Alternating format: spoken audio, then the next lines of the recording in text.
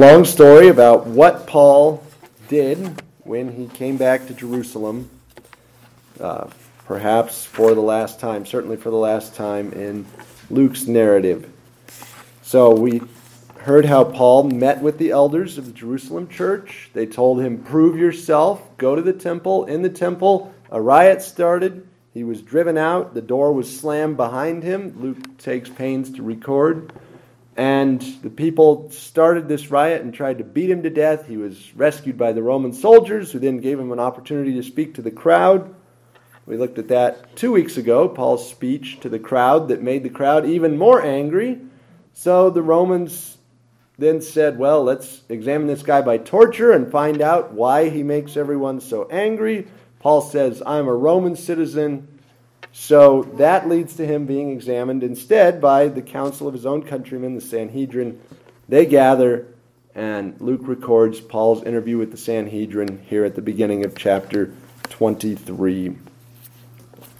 Then Paul, looking earnestly at the council, said, Men and brethren, I have lived in all good conscience before God until this day. And the high priest Ananias commanded those who stood by him to strike him on the mouth. Then Paul said to him, God will strike you, you whitewashed wall. For you sit to judge me according to the law, and do you command me to be struck contrary to the law? Those who stood by said, Do you revile God's high priest? Then Paul said, and I'm sorry to do this to you 2 weeks in a row, but last week Paul said, I am a citizen, I have lived as a citizen till this day. Here in verse 5, it's not a past tense. Paul did not say what your translation says, I did not know that he was the high priest. It's a present tense. Paul said, I don't know that he is the high priest. For it is written, you shall not speak evil of the ruler of your people. So Paul denies the high priesthood of Ananias. I don't know that he is the high priest. And then he quotes this scripture verse. So we'll talk about that. When Paul perceived that one part were Sadducees and the other Pharisees, he cried out in the council, Men, brethren, I am a Pharisee, the son of a Pharisee. Concerning the hope and resurrection of the dead, I am being judged. And when he had said this, a dissension arose between the Pharisees and the Sadducees, and the assembly was divided, for the Sadducees say that there is no resurrection and no angel or spirit, but the Pharisees confess both. Then there arose a loud outcry, and the scribes who were of the Pharisees' party arose and protested, saying, We find no evil in this man. If a spirit or angel has spoken to him, let us not fight against God.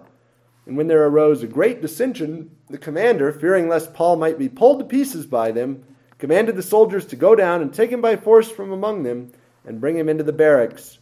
But the following night the Lord stood by him and said, Be of good cheer, Paul, for as you have testified for me in Jerusalem, so you must also bear witness at Rome. Let's pray. Father, we thank you for the boldness of your apostle to testify to the risen high priest who is ruler over the people of God. We ask that you would help us to have that same boldness to confess Christ as high priest and as ruler, and to obey him as such, to live as citizens of his kingdom, to live as holy ones of his flock, whom he has consecrated as priest. Help us, Father, to see the glory and majesty of your Son. We pray that you would free us from distraction, open my mouth, help me to speak boldly and accurately your word to your people on your day in your house, we pray. In your Son's name. Amen. Well, the popular interpretation, and the one that I subscribe to, reading this text, always growing up, is that this is a Romans 7 moment, where Paul does the very thing that he hates. He's a hot-tempered apostle. He's been through a lot. He just about got beat by the Romans. Now he has to go talk to the Sanhedrin. And when he gets hit in the face, that's too much, and he mouths off.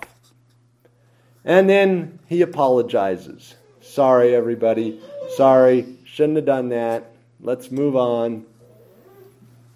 That Romans 7 interpretation, I think, is flawed in a number of ways.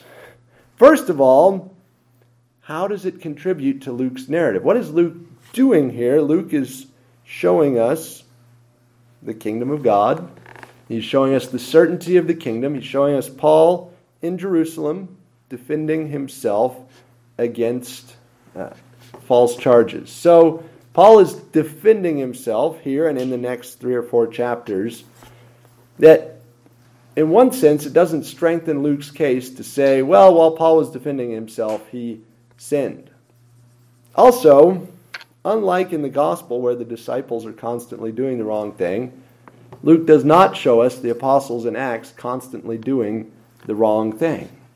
In fact, he's showing us the apostles constantly setting a good example and showing us what we ought to do. So, in terms of narrative cohesion, thinking of this as a Romans 7 moment where Paul gives in to his worst impulses and has to apologize doesn't really fit with what Luke is doing. But also, when we understand this as something that Paul doesn't apologize for, as a direct statement where he curses the high priest and thus the Levitical establishment that he represents, and quotes Scripture to justify himself by repeating again, I don't know that he is the high priest, that fits with Luke's story very well because Luke has taken us back to a key location, the temple, and returned to a key theme that he pursued for the first 6 or 7 chapters of the book, which is who is worthy to rule the people of God? Who has access to the temple? Who rules God's people? Remember, we saw that in Acts chapter 3 with the beautiful gate and Peter and John breaching temple boundaries and coming into the temple through that gate and then having a showdown with the rulers of the temple over who is allowed to rule God's people. Well, Luke is rehashing that theme here, and I find it extremely unlikely that Luke is going to bring it up again and say, but this time the apostle apologized for treading on the toes of the temple administrators. And the apostle recognized that Ananias had a perfectly good right to control access to the presence of God in the temple. I just don't see that happening based on everything that's in Acts 3, 4, 5, 6, and 7, where the apostles fight with the temple leadership over the question of who has control of the temple, who stands, who opens the gate to admit people in. So here Paul has been driven out, the gate slammed behind him in verse 30 of chapter 21, and now he is taking the fight on a rhetorical level to the high priest, and he's saying, the real issue here is the kingdom of God and the high priest of God. Ananias, you fail on both counts. You don't control the kingdom of God. You are not the high priest of God. In fact, you are cursed in Old Testament terms. You are that whitewashed wall from Ezekiel 13 that will crumble, and I will be left standing. And then finally, the final point in favor of this interpretation is what? Verse 11. Jesus comes to him after this interview and gives Paul an attaboy. Good job, Paul. Testify like that in Rome. Now, if Luke has recorded something where Paul is sinning and apologizing, then it's a little odd that Jesus would come and endorse that and say, that's right, Paul. Do that. More of that. Go ahead and do that in Rome, too. So, for all these reasons, I no longer think that this is a Romans 7 moment. I'd call this a Colossians 1 or Philippians 3 moment, a supremacy of Christ moment that Paul is having when, under divine inspiration, he curses the Levitical system represented by the high priest in his corruption, and instead says, you ain't the high priest. You're not the ruler of the people of God. My master is. And when you understand that Jesus' right to rule and serve as high priest flows from his resurrection, you will understand why Paul rejects the high priesthood of Ananias and prophetically places the whole Levitical system under that curse. So with that in mind, let's go back and just do a slight bit of review. We already read both of these texts tonight, but Revelation chapter 1, where in verse 5, what does John say? From Jesus Christ, the faithful witness, so Christ is prophet, the firstborn from the dead, Christ is resurrected one, and ruler over the kings of the earth. All right, what does he associate there? The right of Christ to rule the kingdom of God is based on the resurrection of the Son of God. Put into different terms, we can say that it's very clear that the king of terrors, the greatest enemy of the human race, is death. As I always say, right, death is the number one killer of people. Well, the one who can beat death is the one who is worthy to rule the human race forever. That is what Jesus did. He is our champion. He is the one who defeated our greatest and our worst enemy. And therefore, as the resurrected one, he rules the kings of the earth. Then Hebrews 7, which we read a few moments ago, says the same thing about the priesthood of Christ. His right to be priest is not based on biology as a descendant of Levi. Rather, his right to be priest lies in the power of an indestructible life. So, the kingship of Christ is predicated on his resurrection from the dead. The priesthood of Christ is predicated on his resurrection from the dead. And Paul, of course, before the council says, this is the real issue. The real issue is the resurrection from the dead. Verse 6. So if the real issue is the resurrection from the dead, kingship and priesthood flow directly from that issue. Whereas Paul shooting off his mouth and then having to apologize does not flow directly from that issue. In one sense, of course, either way you interpret Paul's prophetic curse, you can say, Luke is showing us that Paul is dedicated to keeping the law. And when he breaks the law, he apologizes and makes it right. That could very well be true. Well, it's certainly true that on either interpretation, Paul is devoted to keeping the law. I think the interpretation that says Paul spoke correctly is a superior explanation because it ties together these three themes that Luke highlights: the kingdom of God, the high priest of God, and the resurrection of the Son of God. So Paul starts the discussion, as we saw last time, with a reference to the kingdom. Paul looked hard at them and said, men, brothers, so he still calls them brothers, even though they want to kill him. I have lived as a citizen in all good conscience before God until this day. And we reviewed last week why he doesn't mean I've lived as a citizen of Rome in all good conscience, but I have lived as a citizen of the kingdom of God in all good conscience. So Paul says, I am a kingdom citizen. The first issue here is the kingdom. Who do we serve? Who is our master? I am an example of a good citizen of God's kingdom. My conscience is clean on that score. To use the language of modern evangelicalism, Paul comes in there and he opens by saying, I have been saved for decades and I've lived like a Christian the whole time. Not a claim that's going to get a lot of traction, which it doesn't. Ananias says, hit him on the mouth. Well, this was not a light slap. I don't know whether Paul actually spat teeth on the floor with a little bit of blood after this slap, but we can imagine that he probably had some dental bills after this strike on the mouth.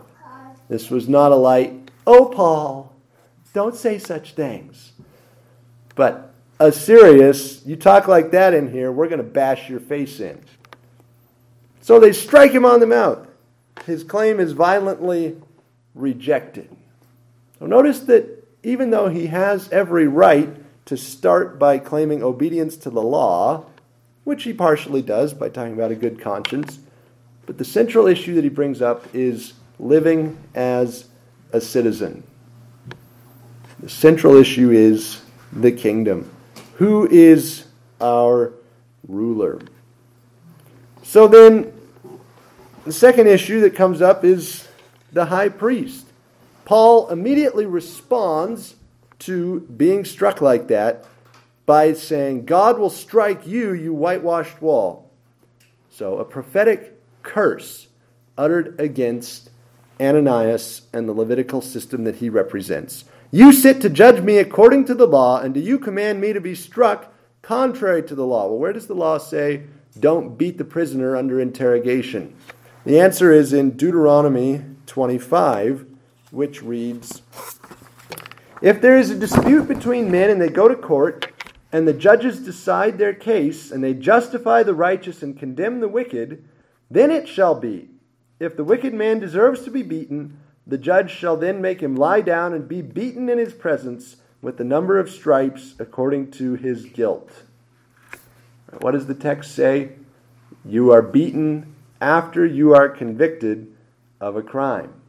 You are not beaten before you are convicted of a crime. The beating happens after the conviction. So Paul's mind immediately goes to this passage in Deuteronomy and says, I'm being beaten before conviction?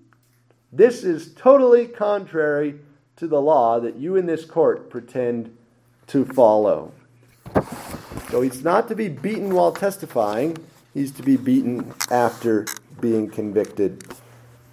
Paul then refers to Ezekiel 13 by using the term, you whitewashed wall. Go back to Ezekiel 13. Ezekiel has this long passage about the whitewashed wall that Paul invokes to describe the Levitical system in his day. Oh, where should we start? So, verse 10, or verse 9, my hand will be against the prophets who envision futility and divine lies. They shall not be in the assembly of my people, nor written in the record of the house of Israel. So, the false prophet is kicked out of the people of God, nor shall they enter into the land of Israel.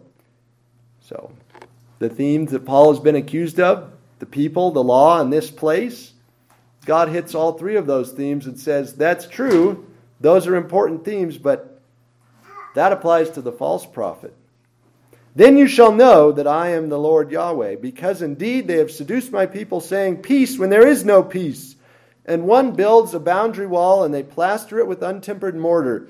Say to those who plaster it with untempered mortar that it will fall. There will be flooding rain, and you, O great hailstone, shall fall, and a stormy wind shall tear it down. Surely when the wall has fallen, it shall not be said, where is the mortar with which you plastered it? Thus says the Lord God, I will cause a stormy wind to break forth in my fury, and there shall be a flooding rain in my anger, and great hailstones in fury to consume it. So I will break down the wall you have plastered with untempered mortar, and bring it down to the ground, that its foundation will be uncovered. It will fall, and you shall be consumed in the midst of it. Then you shall know that I am Yahweh. Thus I shall spend my wrath on the wall and on those who have plastered it over with whitewash. And I shall say to you, the wall is gone and its plasterers are gone, along with the prophets of Israel who prophesy to Jerusalem and who see visions of peace for her when there is no peace, declares the Lord Yahweh. So God says false prophets will be kicked out of the land. They'll be written out of the people. They will not enter the assembly. They are a whitewashed wall that will collapse in the day of God's storm. So Paul appeals to that text to say, Ananias, you are a whitewashed wall. You are the false prophet of Ezekiel 13. And you will meet the doom of the false prophet of Ezekiel 13. And in fact, Josephus tells us that Ananias fled during the days of the Roman invasion, that he was found hiding in a culvert pipe and was dragged out by some other Jewish partisans and butchered in the street. The curse of God is not pretty. Seldom is. It certainly wasn't in Ananias' case. So Paul curses him, and that curse comes to pass shortly after this, maybe 10 to 15 years later. So that is the second issue that then arises. After Paul curses Ananias, those who stood by said, "Do you revile God's high priest?" Paul has sucked the air out of the room with this prophetic denunciation. The rest of the assembly is stunned that he would dare to use such language. "You said that to the high priest? Don't you have any respect for this Levitical system?" And so, verse 5, this leads all the commentators to say, "Come on, Paul, you know all this about Judaism and you can't recognize the high priest? You don't recognize his robes of office? You don't know who you're talking to? What's going on?" That's all beside the point, because Paul doesn't say, "I'm sorry." Paul doubles down by saying, "I don't know, brothers." Still the brothers.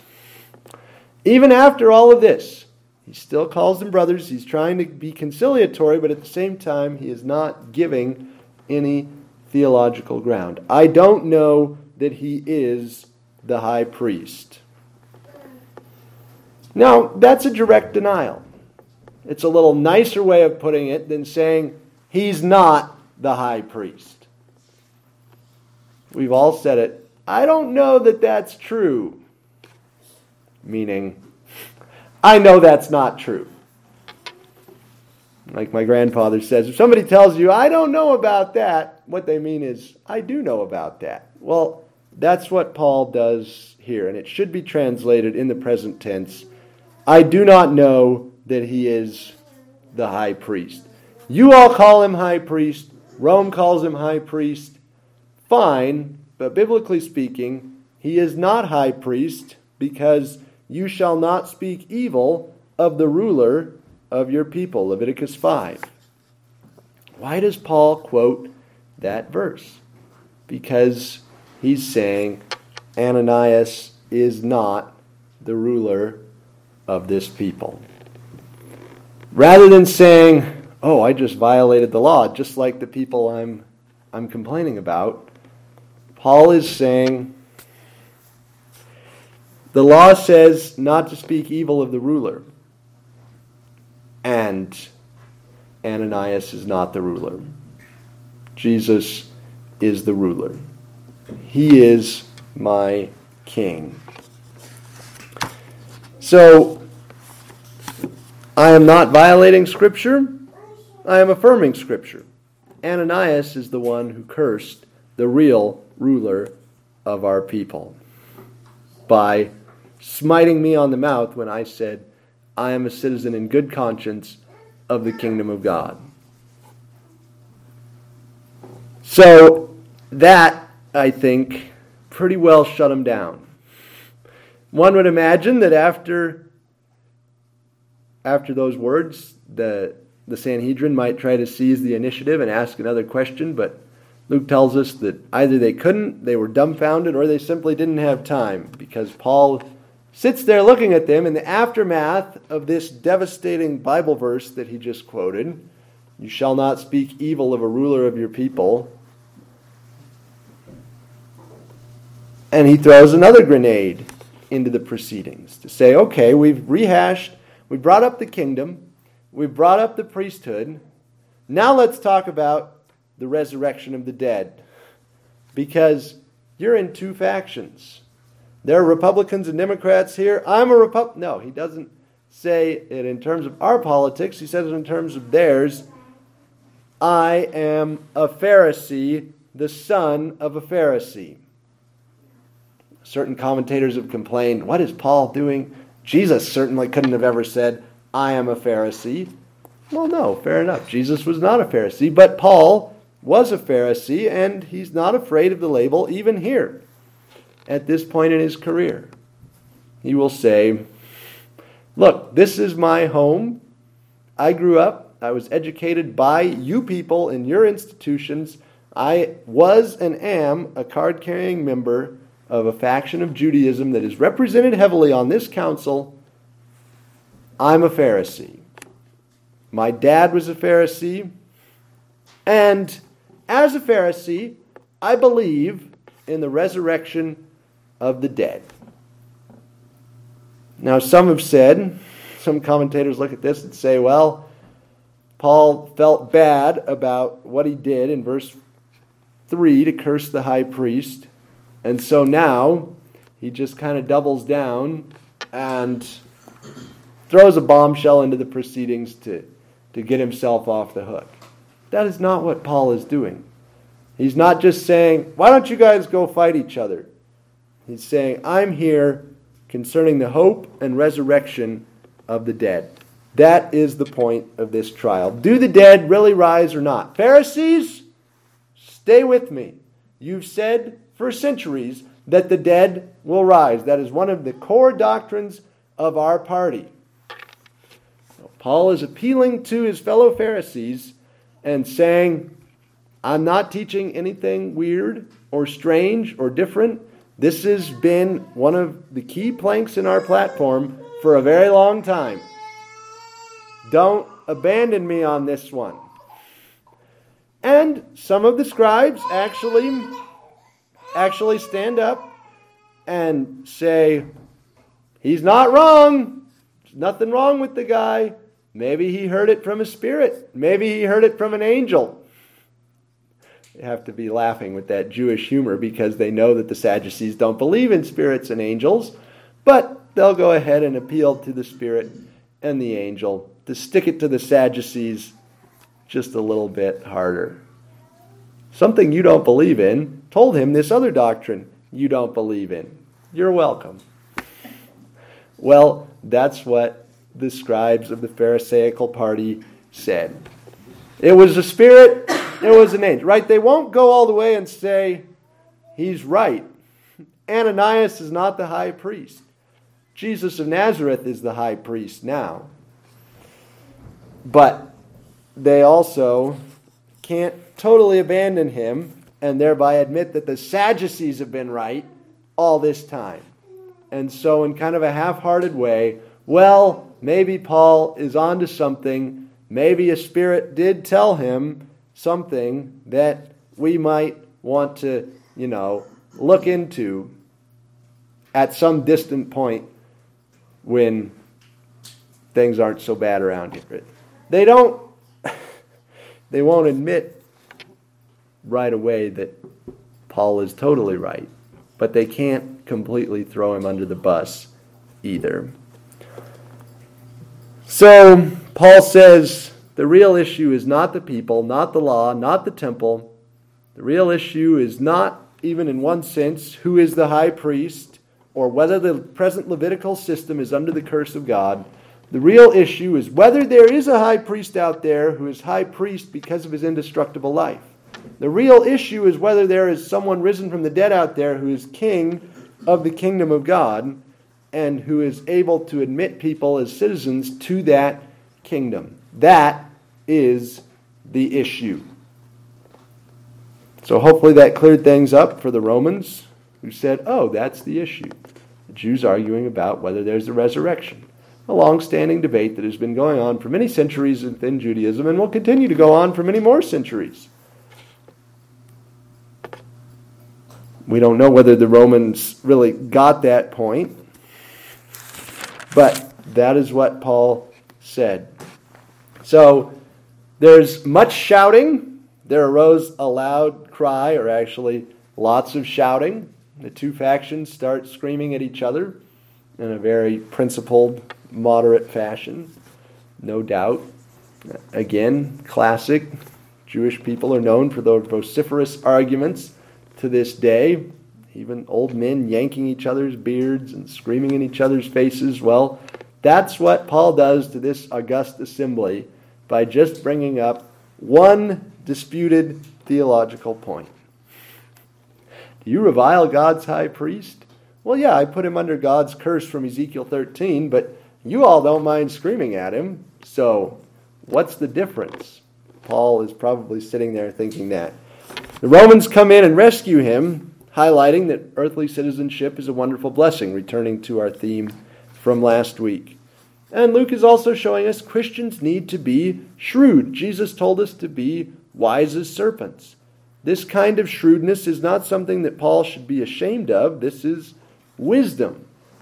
To look at the room and say there are two factions, and if I identify with one, they have to back me because they can't go to the other faction. That would be, by far, the worst outcome in the world, is to be known as pro-Sadducee. I can't do that. And so I have to say, yeah, I believe in the resurrection of the dead. So Paul pulls that card, plays that card, and successfully brings the interview to a conclusion after having said, Jesus rules the kingdom of God, Jesus is the risen high priest, and Jesus is alive. That is what this is about.